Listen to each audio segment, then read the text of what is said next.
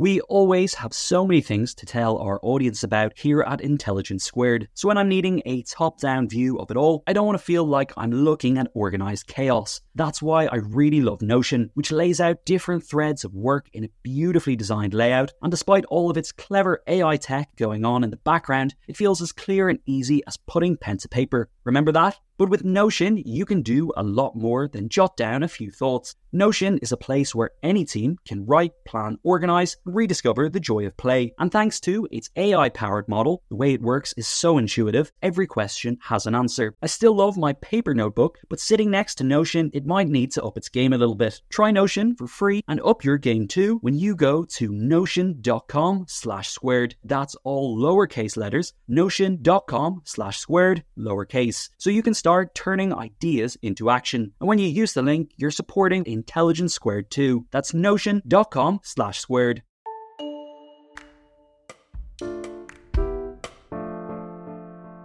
Hello, and welcome to Intelligence Squared. I'm producer Faye Adebita. Today we're listening back to an archive conversation with the poet and writer Benjamin Zephaniah, who sadly passed away this week, aged 65. This is an episode of our podcast, How I Found My Voice, presented by journalist Samira Ahmed, first aired in 2019.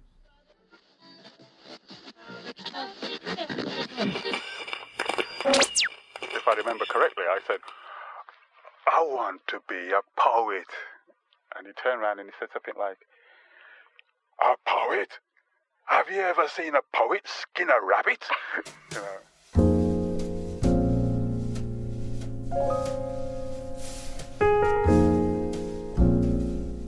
It's hard for people to understand that I could get arrested on a Friday, kept in a police station, Saturday, Sunday, Monday, beaten every day till about Wednesday. Beaten most of the time with a mattress and bedding around me so I don't bruise that much.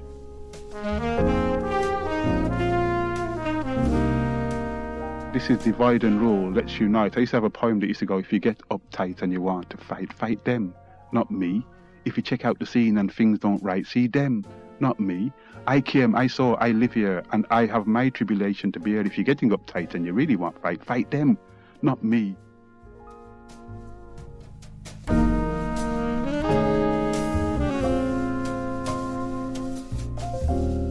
Hello and welcome to How I Found My Voice, a podcast brought to you by Intelligence Squared. I'm Samira Ahmed. This podcast is all about getting behind the celebrity to understand how they came to find their voice, from getting a reply to your letter from Bob Marley to going to the all-night sound system music parties in inner city Birmingham. Let us know what you think by rating and reviewing us on iTunes and tweeting with the Intelligence Squared hashtag IQ2. It's hard now in Britain, I think, to remember a time when Benjamin Zephaniah wasn't one of the nation's most famous and loved poets. His poems regularly appear at the top of lists of the nation's favourites. His work is taught on the English literature curriculum in British schools.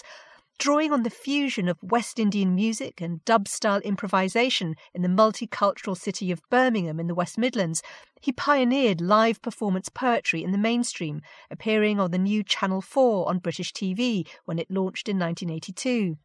But the Britain he grew up in the 1960s was deeply hostile to people of colour, and his own youth was marked by violence, from the police and within his own family. He spent some years involved in crime, but from an early age, Benjamin Zephaniah wanted to be one thing, a poet. Now he is a multi-award-winning poet, but also a playwright, a novelist, musician and political activist, as likely to appear on political debate shows such as the BBC's Question Time as at literary festivals.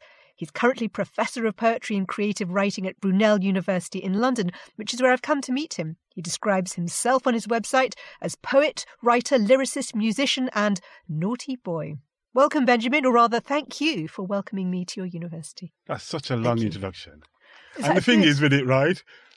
I really want to interrupt when she says celebrity. I was going, I'm not a celebrity, get me out of here. I know you do want to say that.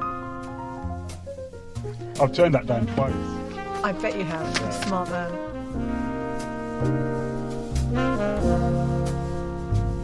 I want to start where you grew up, which is Birmingham, with 6 siblings, with your Jamaican mother and your father from, was it Barbados? Barbados, yeah. yes.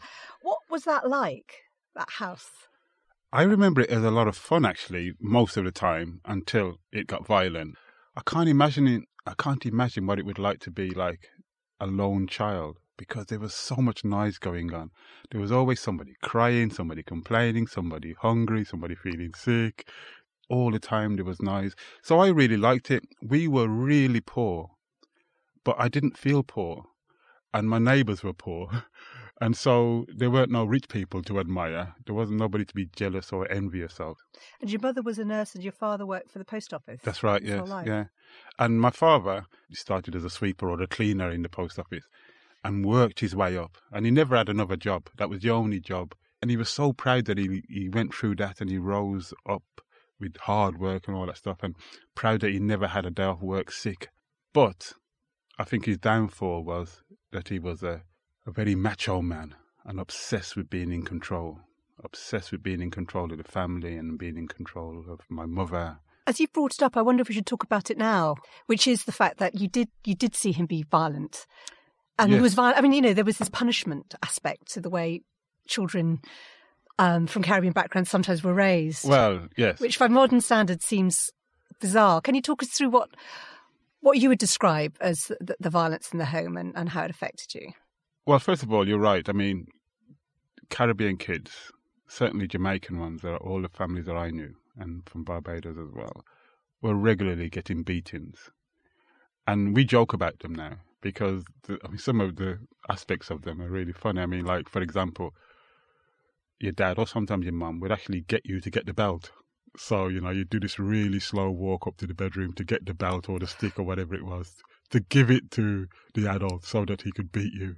There was this kind of rhythm to the way you get beaten. So it would be, I told you before, no more climbing up that tree. I told you before, don't eat the apples. I told you before.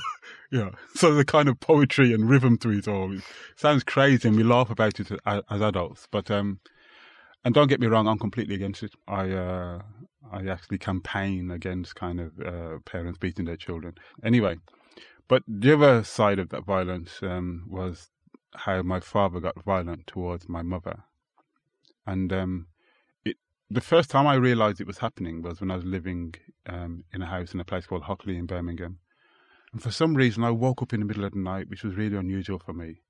And I came downstairs.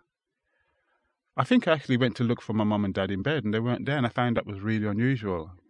So I went downstairs, and my mother was crying, and my father was standing above her, and my mother was sitting down on the settee. And I'd never seen my mother cry either. So I said, Mum, why are you crying? It sounds crazy now because I thought only kids cry, right? So I look at my mother and adult and say, why would you want to cry? And my mother said, my father just beat me with that, and she pointed to a frying pan on the floor.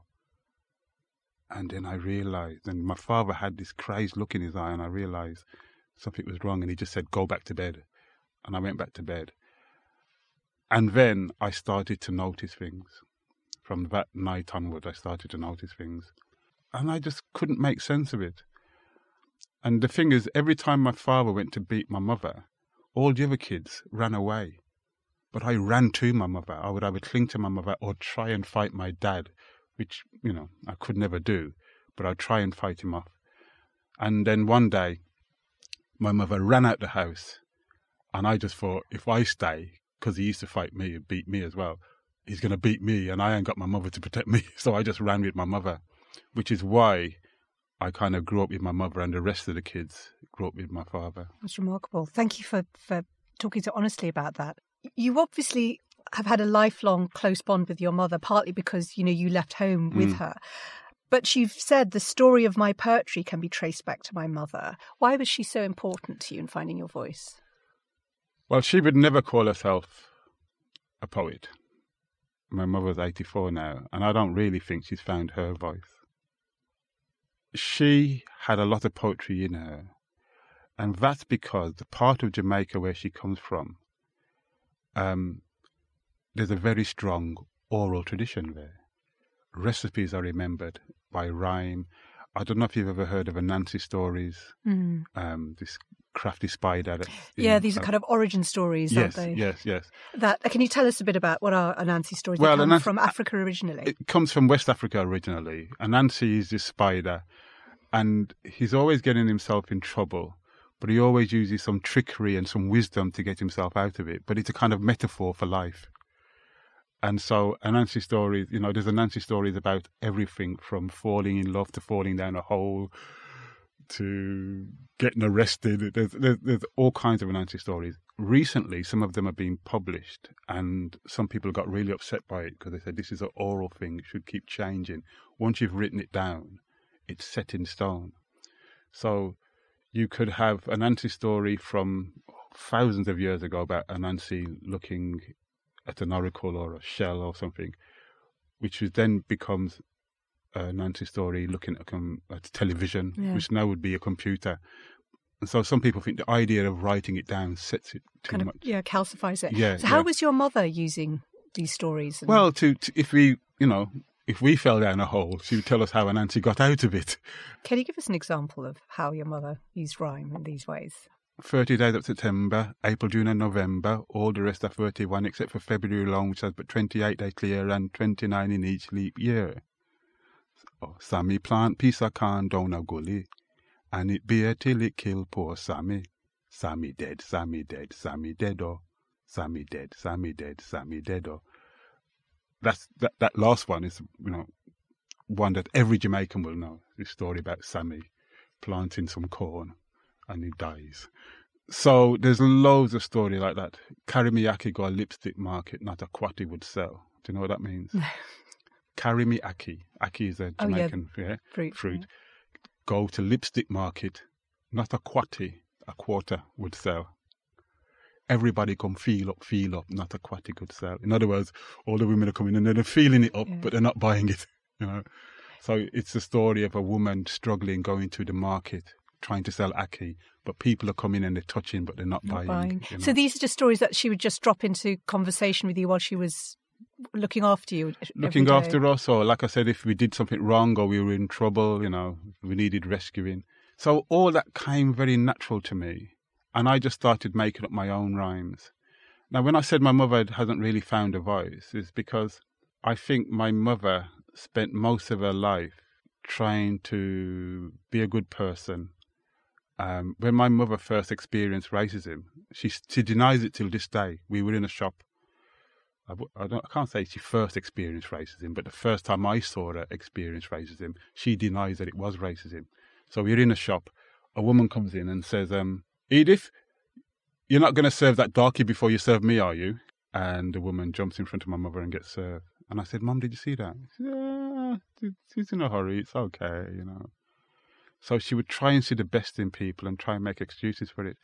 Now, the other day, like I said, she's 84 now.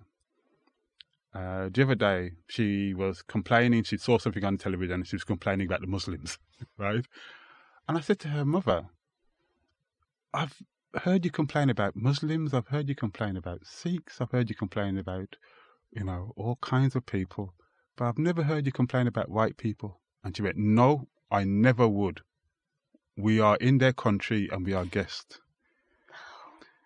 So how does this these years? Yeah, how does this make you feel? Because you've grown up passionate about fighting racism, and your own mother has, I think, in your own words, shown. I don't know. Would you say it's in denial?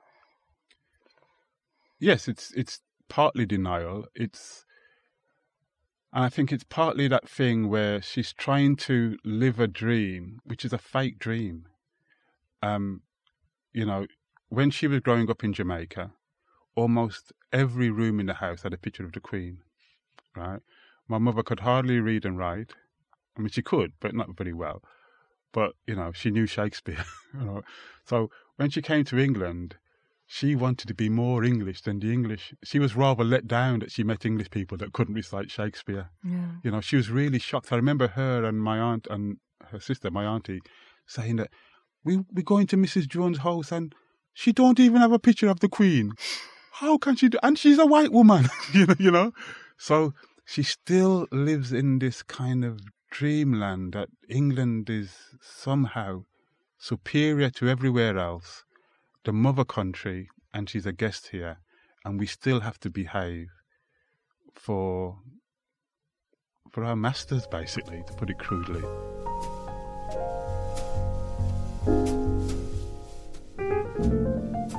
I want to ask you about when you first publicly declared you wanted to be a poet.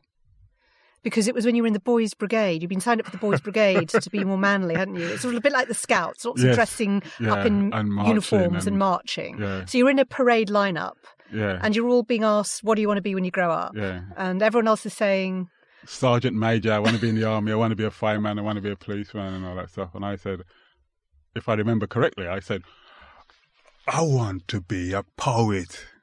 And he turned around and he said something like, a poet? Have you ever seen a poet skin a rabbit? You know, and I just said, no, I don't think I've ever seen a rabbit being skinned. And that was it. I think the next day I left the Boys' Brigade. Oh, so it was really interesting that you spoke it out loud. And by this stage, you performed in a sense for the first time too, and it had come about in church. Is that right? Yes, yeah. You had the professional preachers. They probably wouldn't like me to call them professional, but, you know, the pastors and all them people, they were really good. And then every now and again you get a lay person. In our church anyway, a lay person would have to come up and do a bit and probably talk about their life and why they found it necessary to pray this week. And it was my mother's turn. And she had nothing prepared. So she got up and she said, I want to preach for you today, but I don't have anything prepared. So my little boy, Benjamin, will come up here and say something for you. And she just pulled me up. How old were you? 8 or something. Okay. I had a really great memory for the Bible, and I remember the books of the Bible. So I just started to kind of rap the books of the Bible. You know, Genesis, Exodus, Leviticus, Numbers, Deuteronomy, Joshua, Judges, Ruth, 1st Samuel, 2nd Kings, 1st Chronicles, Zephaniah, Job, Psalms, Proverbs, Ecclesiastes, Songs of Solomon. And I went all the way to Revelation, and then I went all the way back. Oh. And everybody just went, praise the Lord, we have a prophet amongst us. Yeah. And that was it. I call that my first public performance. In school, where your kind of ability to kind of make up rhymes has become quite a skill, it's working in a different way, isn't it, in sort of playground games? Did you have 7 girlfriends at one point? Well, there was a thing called kiss chase, right? So a boy or a girl has to chase another boy or girl, and if you catch them, you get a kiss. And I was a good runner, but sometimes I'd be a bit lazy. So I'd go up to a girl and I'd say, you know, what's your name? And she would say, you know, my name is Lorna, and I would say, if I write a poem about you, can I get a kiss? And then I would write a poem and say, yeah, my name is Zephaniah, and I love Sister Lorna, me meet her around the corner, dub it really hard, ooh, Sister Lorna, hey, Sister Lorna. Worked every time, huh? Every time. It got me in trouble too. Did it? Yeah, because one day I kissed too many girls, and they just ganged up on me. The girls ganged up on you? Yeah. How many girls were there? I think it was 7 or 8 girls, and I said I was their boyfriend separately, and they all started talking with each other. And one day I was playing football, and they all confronted me. I was only about 6 or something. But they were all on the touchline, and they'd all spoken to each other. Yeah. And they all said, you got to pick one. And I was like, but I love you all. How old were you? No, actually, no, I wasn't. I was about 7, maybe 7 or 8 then. Oh, really? You were that young? I was that old, yeah.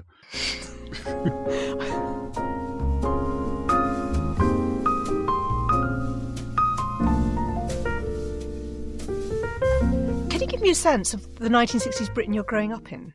Culturally, what are you influenced by? What are you watching on TV? What are you listening to? I started to watch the news, and it was like Black Power in America. Martin Luther King, you know, Malcolm X, all that kind of stuff. And so very quickly, before I really understood what she was really about, my hero, or should I say shero, was Angela Davis. And I think the first time I got suspended from school was because I went to school, and on my trousers leg, I drew on one of them the afro that was a symbol of Angela Davis, and on the other leg, the Black Power fist. The salute. And the teacher, I went to school, and the teacher said, get them off now. And I just pulled my trousers down. And she said, no, not your trousers, get those drawings off. And I refused to, and I got suspended from school for a couple of days. I understood racism because I had my first racist attack when I was about 6 or 7. Somebody hit me at the back of the head with a brick. With a brick? Yeah. And he was riding on a bicycle as well, so I didn't even throw it, you know. think of all that, the momentum. The momentum, really, and he hits you hard in the head and you go home bleeding. Yeah, I can feel the scar now, it cracks my head open. I was just so confused about, confused is not the right word, I was outraged actually that there was kind of killing and murder and racism and all this stuff. And I remember then thinking, I got to do something about it. I've got to do something about it. You've always been driven, haven't you, to act just on your own feelings, not follow the herd. And I was thinking as well about you becoming a vegetarian and then quickly vegan at the age of 11. Yeah.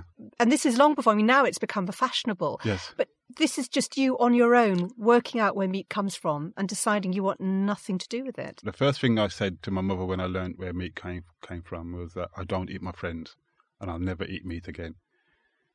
And then a couple of years later, I understood why females of any species produce milk for their children, not for anybody else's children. And then I decided that I didn't want to have any animal product. And one day a kid said to me, you want a bit of my ice cream? And I said, no, I don't have animal products. And another kid with him went, oh, you're a vegan. And I jumped on him and started to fight him. Because I thought he was calling me a name, a really bad name. I thought he was calling me something like the N-word or something like that. And don't call me a vegan, stop calling me names. I'm fed up of people calling me names. And they had to hold me back a bit. No, vegan is not a bad name. Vegan is a good name. And I'm kind of proud of that in a way, because I wasn't joining a club. I wasn't being fashionable. I was too young to be fashionable anyway. What's really striking about you and the way you've lived your life is, on the one hand, you're a real free thinker, and you always have been. And on the other hand, you did get drawn for some years into crime, starting at a sort of petty level when you were a schoolboy. How do you look back on that time? Because you did start out kind of pickpocketing, and then it kind of got more serious. The pickpocketing and the really petty crime at the front, at the beginning of my career, was following the crowd, really. As soon as I started to really think for myself, I stopped. But even then, there was something in me that said, I can't do this for the rest of my life. And this will sound really crazy, and I apologise to anybody's house I burgled, or if this is your house, but I remember going into people's houses, and in those days there was lots of meters, television meters, gas meters. That's what you went for. You'd put coins in them to feed for the supply of electricity or to watch TV. So people were doing that stuff, and I'd be looking at what they're reading, in the bookshop, and I'd be remembering the feel of the carpet underfoot and all that kind of stuff. And sometimes I'd comment on it, and people would go, "Shut up, Benjamin! Come on, get the money and run." And then I just stopped. In fact, when I was leaving prison once, prison officer said to me something like, "You'll be back in 6 months." And I said, "Might be back, but the next time it will be political." I'd raised my political consciousness, and I realised that fighting the system is something you can't do if you're in prison. And then there was a period when I went back to crime because it was the 70s.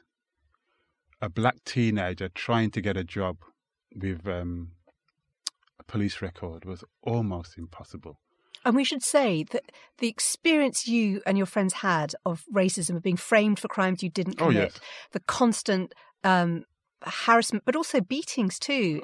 It's really disturbing to read what you went through as a young man. I mean, the thing with me is that I've got in trouble for things that I did do, but sometimes I got locked up and beat up for things that I didn't do. It's hard for people to understand now that I was walking down a road, a marked car just stopped. The cops got out, put me in a shop doorway, beat me up. It's hard for people to understand that I could get arrested on a Friday, kept in a police station, Saturday, Sunday, Monday, beaten every day till about Wednesday. Beaten most of the time with a mattress and bedding around me so I don't bruise that much. Given a couple of days to heal, appeared in court the next Monday, and the police said they arrested me the night before. So it was really, really difficult. But, going back to me and going back to crime, that second phase of crime I went through was really survival. I kind of jokingly call it my time in management, because then I was the big boss and I was managing people. And then one day I just decided, this is it. And when I tell this story in schools, I always say to the kids, I was involved in gangs and we were doing crime and we were getting in trouble, and one gang wanted to get me and I wanted to get another gang. And then I thought, I've got to get away from this. And I went to London. And guess what happened in London, kids? I got in with another gang. And all the kids go, oh, no. And I go, yeah, but it's a gang of poets and singers and musicians. And they go, wow, yeah. Well, and the world changes. Yeah, and well, I went, wow, thinking back to this time, because this is the late 70s? 78, 79. Describe this London that you come to, because it's not a London that anyone who's growing up now would recognise. Now London is full of, oligarchs and it's impossible to live. But this is a London of squats and cooperatives, and what's going on? Well, East London was very derelict when I went there. Margaret Thatcher had just been elected, so there was very much a kind of class war going on as well. There were lots of riots. Yeah, the inner city riots around Liverpool and Bristol and Brixton. Sometimes they were called race riots because the majority of people fighting the police were black. But this is because it happened in the kind of areas where lots of black people lived. But they weren't exclusively black rioters. There was a lot of tension in the air, I remember, this is a little bit later, in the mid-80s, I earned a bit of money through doing my poetry and bought myself a white BMW. And I drove this car from Ladbroke Grove in West London to Stratford in East London. And I got stopped 4 times on one journey. And when I got stopped the last time, I said to the cop, I said, this can't be right now, because this is legal money I've earned. I said, I'm legal now. I'm doing the right thing. And I've just driven my car for half an hour and I got stopped 4 times. And he was quite honest. He said to me, you're a black man, a Rastafarian in a BMW. We have been told to stop people like you. And it was almost like it was official, Yeah. And I remember I sold the car the next day. I just thought, I don't want a BMW. But the early to mid-1980s is also this kind of period of your sort of mainstream breakthrough, appearing on Channel 4 TV, which was this new channel that was particularly interested in finding and reflecting the diversity of modern Britain. They kind of found you, didn't they? Well, I can remember somebody called Simon Heaven approaching me, and he said that there's going to be this new television station. It's called Channel 4. And it's an alternative place. You're complaining that you can't get on the BBC.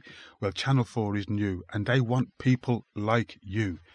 And I was like, who else? And he was like, lesbian, gay people, disabled people. Channel 4 is the place for them to go. And I was okay. And he made this documentary about me. And there was a time in between making the film and the film being broadcast. And within that time, Trevor Phillips had a programme on TV called Black on Black. And I appeared on there doing a poem called This Policeman Keeps on Kicking Me to Death.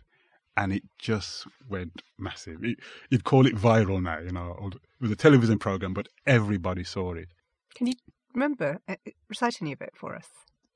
It's a really long poem, and I really don't like doing bits of my poem, but I'll do a little bit for you. It goes like this. It goes, in the distance of the night, you see them moving around, investigating and crime-making within any town. Creeping persons with no hearts, them control who them please. Them only like to see you when you're on your bending knees. Some of us will fight them, we fight them. Some of us fight back. Informers will sleep with you, then stab you in your back. This regime is racist, we know this regime is bent. This regime is like a worthless penny that's unspent. Well, this policeman keeps on kicking me and pulling out my locks. He keeps on feeding me unlimited book logs. This policeman is a coward. He gets me from behind. Him can jail my body, but him cannot jail my mind. Like a bat from hell, he comes at night to work his evil plan. Although he goes to church on Sunday, he's a sinner man. Like a thief in the dark, he takes me to the place where him just left. And when he get me in there, him is kicking me to death. Well, this policeman keeps on kicking me to death. I tell you, this policeman keeps on kicking me to death. That's just a piece of it. Oh, thank you. I thank you for performing just sections. I know it's your work, you wanted it properly. When you can see me getting worked up, and it's like you just stop me. It's like stopping me in the middle of making love or something. But I have to tell you something, and I don't often confess to crying to any of my guests, but I was reading your autobiography, and I was just reading about the levels of police corruption you recount, the racism, the beatings, being framed for crimes you didn't commit. And my daughter walked in. She said, what are you reading? And I said, I'm reading this book by Benjamin Zephaniah. And she said, oh, we did him for GCSE English Literature. We did him for our exams. And she was just telling me all about all the ideas that they'd been studying. across Britain, you're on the curriculum. And I wonder how you feel about the fact that your journey has taken you to that place. I grew up complaining that there's no black literature, especially black British literature in schools. I mean, I don't go to schools and say, put my books in schools, but if my poetry or my novels or whatever go to schools, so be it. I hope it just enhances the education. Your place on the school curriculum is something you're clearly happy with, but I know that your relationship with sort of the institutions, the British establishment, is a bit more ambivalent. Yeah. And I was thinking actually of your brush with Cambridge University, and that's the first time I really thought about you. Right. I was a teenager at the time. Trinity College, Cambridge approached you about becoming a fellow. Yes. They wanted to broaden the range of their fellows. Yes. And the Sun newspaper, in particular, they had a headline, "Would you let this man near your daughter?" As if I was a rapist or something. Did you think it directly scuppered your Well, I know that in the end, your fellowship? What Cambridge told the public and what was happening inside Cambridge is two different things, I've got to say. I more or less basically had the job. But when the press got hold of it, they just thought, we just don't need this controversy. I wish to say this is 1987, and obviously the fact that you were a Rastafarian, that you had dreadlocks was itself an issue. Yes. Never mind that you had a criminal record. Yeah. In fact, the Sun, it said, what are his qualifications? It said he's black, he's a Rastafarian, he's been in Borstal, young person's prison. What Cambridge were trying to do at the time was reach out, because this fellowship was set up to reach people that didn't have the privilege of a university education but could add to the life of the university. And it hadn't been doing that since Henry VIII's time. It's always gone to Professor so-and-so's daughter or a friend of so-and-so. And the story was going to break. So they said, let's find a normal person. And they found me. But then all this controversy happened. And like I said, they dropped it. But you also made a film, didn't you, about sort of inspired by that experience with Cambridge University, which is, I have to say, is the best thing I've ever seen on television in my entire life, even better than Star Trek, which is Dread Poet Society, where you're on a train to Cambridge and the spirits of Keats, Shelley, Byron and Mary Shelley appear in an electrical storm. Tell me about that, because it's so beautiful. Well, what happened was the Daily Mail had a cartoon of me reading poems to students. And I've got marijuana coming out of my ears, out of my mouth. There's marijuana spliffs on the floor. And there's a professor whispering to the audience, if you hear any rumblings, it's Shelley, Keats and Byron turning in their graves. And I just thought, first of all, I didn't smoke then. I don't smoke now. Shelley, Byron and Keats. I thought, what were they like? Yeah, the anarchists. If you put me with them, I'm like an angel. I'm really tame. I'm really well behaved. I mean, Byron was mad, bad and dangerous to know. Yes. Shelley was experimenting with sex and drugs and everything else. Anarchy. Yeah, and so I just thought, hey, let's meet, and that's when I devised the play. Oh, it's wonderful. You've also influenced others, and I was thinking about, and again, this is something I witnessed. I used to work at Channel 4 News, and you were invited on to talk about why you had never accepted an honour, which is the system where the Queen bestows these awards from knighthoods down to sort of MBEs, and often they're seen as recognition for artistic achievement, and often people from Commonwealth backgrounds value them because they feel it's a symbol of acceptance. And you didn't just come on via video link to argue why you hadn't accepted one. You talked Yasmin Alibi Brown, a British Asian journalist who'd come on to disagree with you, into making the decision to hand back her honour in that interview. And I watched it happen and I thought, how your powers of persuasion, Benjamin. Well, the thing was, I wasn't trying to persuade her. I think it's a great bit of television. And, credit to Yasmin, she's being really honest. Yasmin said she wanted to inspire lots of young Asian girls to become journalists. Now, I'm living in East London, in East Ham. I knew that lots of Asian girls looked up to Yasmin anyway. And it didn't matter about the award. She didn't need an MBE. She didn't need it, And if anything, that discredited her in some circles. And I said that, and I was talking, and she just interrupted me, and she went, Benjamin, okay, stop. I've changed my mind. I know. And funny enough, I met Jon Snow the other day. We were both in the presenter of Channel 4 News. Yeah, we were in the National Portrait Gallery talking about it. And he said it's a great bit of television. It was just like, because usually if somebody's changed their mind, as you know, they won't admit on the screen. Yeah. They'll talk about it afterwards maybe. Yeah, you're probably right. But on screen, for her to go, that's it, Benjamin, you've done it. And the next day, she wrote a great article, I don't know if you read it, where she talks about how do you give one back? Do you go back to Buckingham Palace and throw it over the fence and all that kind of stuff? But, I wasn't trying to persuade her. Listen, every time the Honor Sisters comes up, I get phone calls. from people who have been offered one. Benjamin, what do you think? And I always say to them, it's your own conscience, you know. If you want the name Empire attached to your name, that's really up to you. I never try and say you should or you shouldn't. I say it's up to you. I explain why I didn't. And I explain that it's not going to get any more doors open for you. If anything, it can make you more quiet. Well, Tony Blair offered one to you. I mean, that's how you came to make the decision to turn it down. What you don't probably know is that the first one that was offered to me, it's been offered twice. Once it wasn't so public, and I turned both of them down. The first one was from Tony Blair, and I said no. And the second one was from somebody in the community that said, okay, we're not going to have this from government. This is from us, Benjamin, for the work you've done in the community. And I said, no, thank you. You know, I love coming and talking to your elderly people, etc., but that's it. I think that we can find a way of honouring our great artists and poets and athletes and whatever, but we've got to divorce it from government and monarchy. Yeah. We've got to find another way of doing it.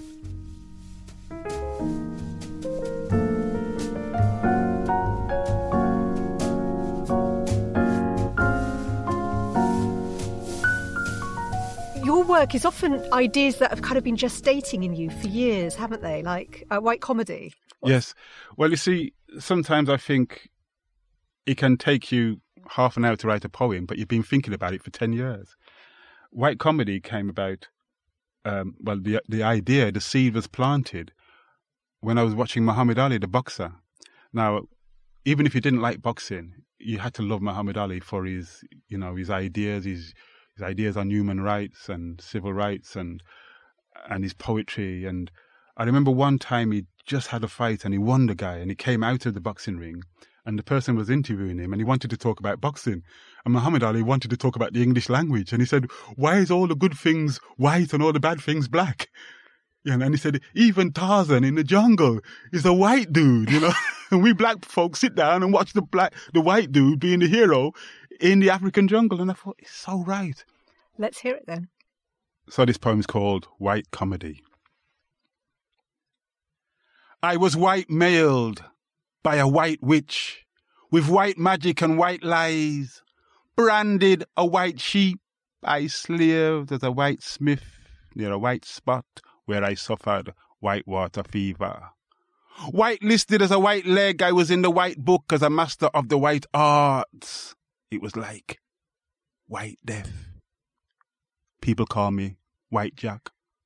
Others call me White Wog. So I joined the White Watch, trained as a white guard, lived off the white economy. I was caught and beaten by the white shirts and condemned to a white mass. Don't worry, I will be writing to the Black House.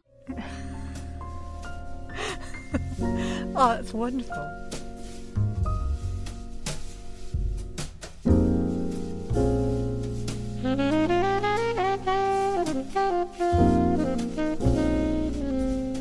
You wrote to Bob Marley when you were very young. Yes. And he wrote back. Yeah. Which just has been amazing. And there's a line in that letter which I think has been a kind of mission statement for you. Do you remember what he said? Shall I remind you? Go on, remind me. Britain needs you, so forward on. How have you interpreted that over the years? Well, at the time, I probably wasn't that sure if Britain needed me. Because you would have been, what, were you still a teenager then? I was a teenager. And to hear that coming from him, I remembered showing it to somebody and they agreed. They said, yeah, Britain needs you. They said, who do you know that's speaking about human rights and for black people in Britain right now? And I was like, nobody. And so they said, there you are, Benjamin, go and do it. And so it just kind of inspired me, it fired me up. And the fascinating thing is that I don't think I write about this in the autobiography either, but when I meet Bob Marley, he remembers me because I sent him a bunch of poems as well and he could quote my poems back to me and I was like, wow. You know, so it wasn't just kind of sitting down and writing a quick note. He actually read my work. And when he said Britain needs me, he actually meant it, you know. That is amazing. Yeah, it's... The other person I met like that was Nelson Mandela. I know they're two big names and all that stuff, but... And we should say you had spent many years campaigning prominently against apartheid. And in the 1970s and 80s in Britain, much of the political establishment did not have a problem with South Africa. Yeah. Again, Mandela became so popular, it's hard for people to remember that. You know. Yes, everyone was on the side of Mandela after he was freed, weren't they? Yes, yeah. The great thing about him as well was that every conversation you had with him, he remembered. I remember having a conversation with him about shirts. Sounds really boring. But he was going through his phase where he was wearing really coloured shirts. And he was explaining to me that when he was in Robben Island, it's not even grey. I don't know if you've been there, but it's very brown, dust everywhere. And he'd never really, for a long time, he didn't see any colour and he didn't see any children growing up. So he went through this time when he always had colourful shirts on and his grandchildren in tow. And he said to me, Benjamin, you've got to wear much more colourful shirts, man. Tell people that you're here when you walk into a room, And we got interrupted. His car arrived. Madiba, your car is here. And he got in the car and drove off. About 6 years later, at the unrobing, is that the right word, of his statue? Yeah. The unveiling of his statue. Unveiling of his statue in front of the Houses of Parliament. I was the kind of MC there. And he came to me and he just continued the conversation. Benjamin, your shirt, man. Come on. What are you doing? And I was like, wow, you remembered the conversation. You are on the curriculum now. Your poems are among the nation's favourites. What effect do you think you have on young minds trying to find their own voice? And, what advice would you give them? Well, I'd like to know that I'm corrupting young minds. I'd like to know that I'm trying to get people to think out the box. We're in a world now where advertising is so powerful. And so I just want people to think for themselves. It sounds really simple, but so many people find it difficult to think for themselves. Here's my test. I'll say to somebody, what do you think about pollution? And if they turn around to me and say, well, as an Indian or as a China person, and I go, no, you, what do you think? Stop telling me what your government thinks or what your culture thinks or whatever. What do you think? It's so hard to get people to really think for themselves. And in terms of kind of creative thinking and, creating your own work as an artist, I was thinking, you grew up with dyslexia at a time when it wasn't recognised as a condition. What advice would you give to maybe children with dyslexia now? Well, first of all, I always say that dyslexia is not a mark of your intelligence. Some of the most intelligent people in the world have been dyslexic. Einstein, some of the great architects of the day, they say something like 70% of British architects are dyslexic. I've met a couple of them. So don't let that hold you back. It doesn't stop you from having ideas. One thing I'm conscious of when we're talking today is we're living in a world where it feels like racism is on the rise again. As someone who was at the heart of, the anti-Nazi League battle against racism in the 70s and early 80s, is it different today? Yes, it's different. I hesitate to say this, but I hope you and the listeners can understand when I say the race is a lot more sophisticated. In other words, when I was a kid, they just walk on the street and go, we hate you blacks, get out of our country, you don't belong here. So now you have people, you have people that are called racist intellectuals, Populists. Yes, you're populist. When you look at some of our leaders, people in power, who have such racist ideas and sexist ideas, and they're in power. And so the racist and sexist people feel emboldened, they feel like this is their time. It's just unbelievable. So we've got to fight them at another level. This battle is going to be a lot more difficult than the other one in the past. The past, it was a lot more physical, and now we got laws passed. But and I'm sure passing laws and making laws is one thing, but to change people's mindsets is another thing. And that can take generations, unfortunately. The interesting thing about racism, wherever it comes from, is that it can spread really easily. You can go to somebody that doesn't understand anything about politics and just say to them, you're homeless. And they go, yeah, I'm homeless. Why am I homeless? And point to a black person and go, because that black person got you home. And they go, yeah, I understand that. I hate black people now. I want my, they're taking our homes and they're taking our jobs. What I did in the East End of London in the 70s, when a racist said this to me, I said, okay, I'll take you and show you how black people live. And I literally took two racist people around some Bengali houses in Tower Hamlets to show them how they lived. And they went, we don't want to live like this. This is terrible. And I said, that's why me and you should be uniting and fighting for better housing for all of us. And so in a way, that idea of telling people this is divide and rule, let's unite. I used to have a poem that used to go, if you get uptight and you want to fight them, not me. If you check out the scene and things don't right, see them, not me. I came, I saw, I live here, and I have my tribulation to bear. If you're getting uptight and you really want fight them, not me. If you live in a kitchen and you can't afford chicken, blame them, not me. If the taxi pay is high and you live up in the sky, see them, not me. I come from afar, but me live here, and all I want is an equal share. If you're getting uptight and you really want fight them, not me. In other words, I'm saying, look, we should be uniting and fighting the people who are oppressing both of us. It's very hard to say that to the new breed of racists now. They'll start sentences by saying, I'm not a racist, but. So if you call them a racist, they'll say, I just told you I'm not a racist, but, you know. And so we have to really be on our guard. And like I said, I think it's going to take a long time to overcome this. But we have to fight the battle. We have to for future generations. We've got to see this one out. Britain needs you. So forward on. Benjamin Zephaniah, thank you so much. How I Found My Voice is a podcast from Intelligence Squared. The producer was Farah Jasset. And if you enjoyed this podcast, please support us by taking a moment to rate and review How I Found My Voice on Apple Podcasts. It helps us know what you think and helps others to find the show.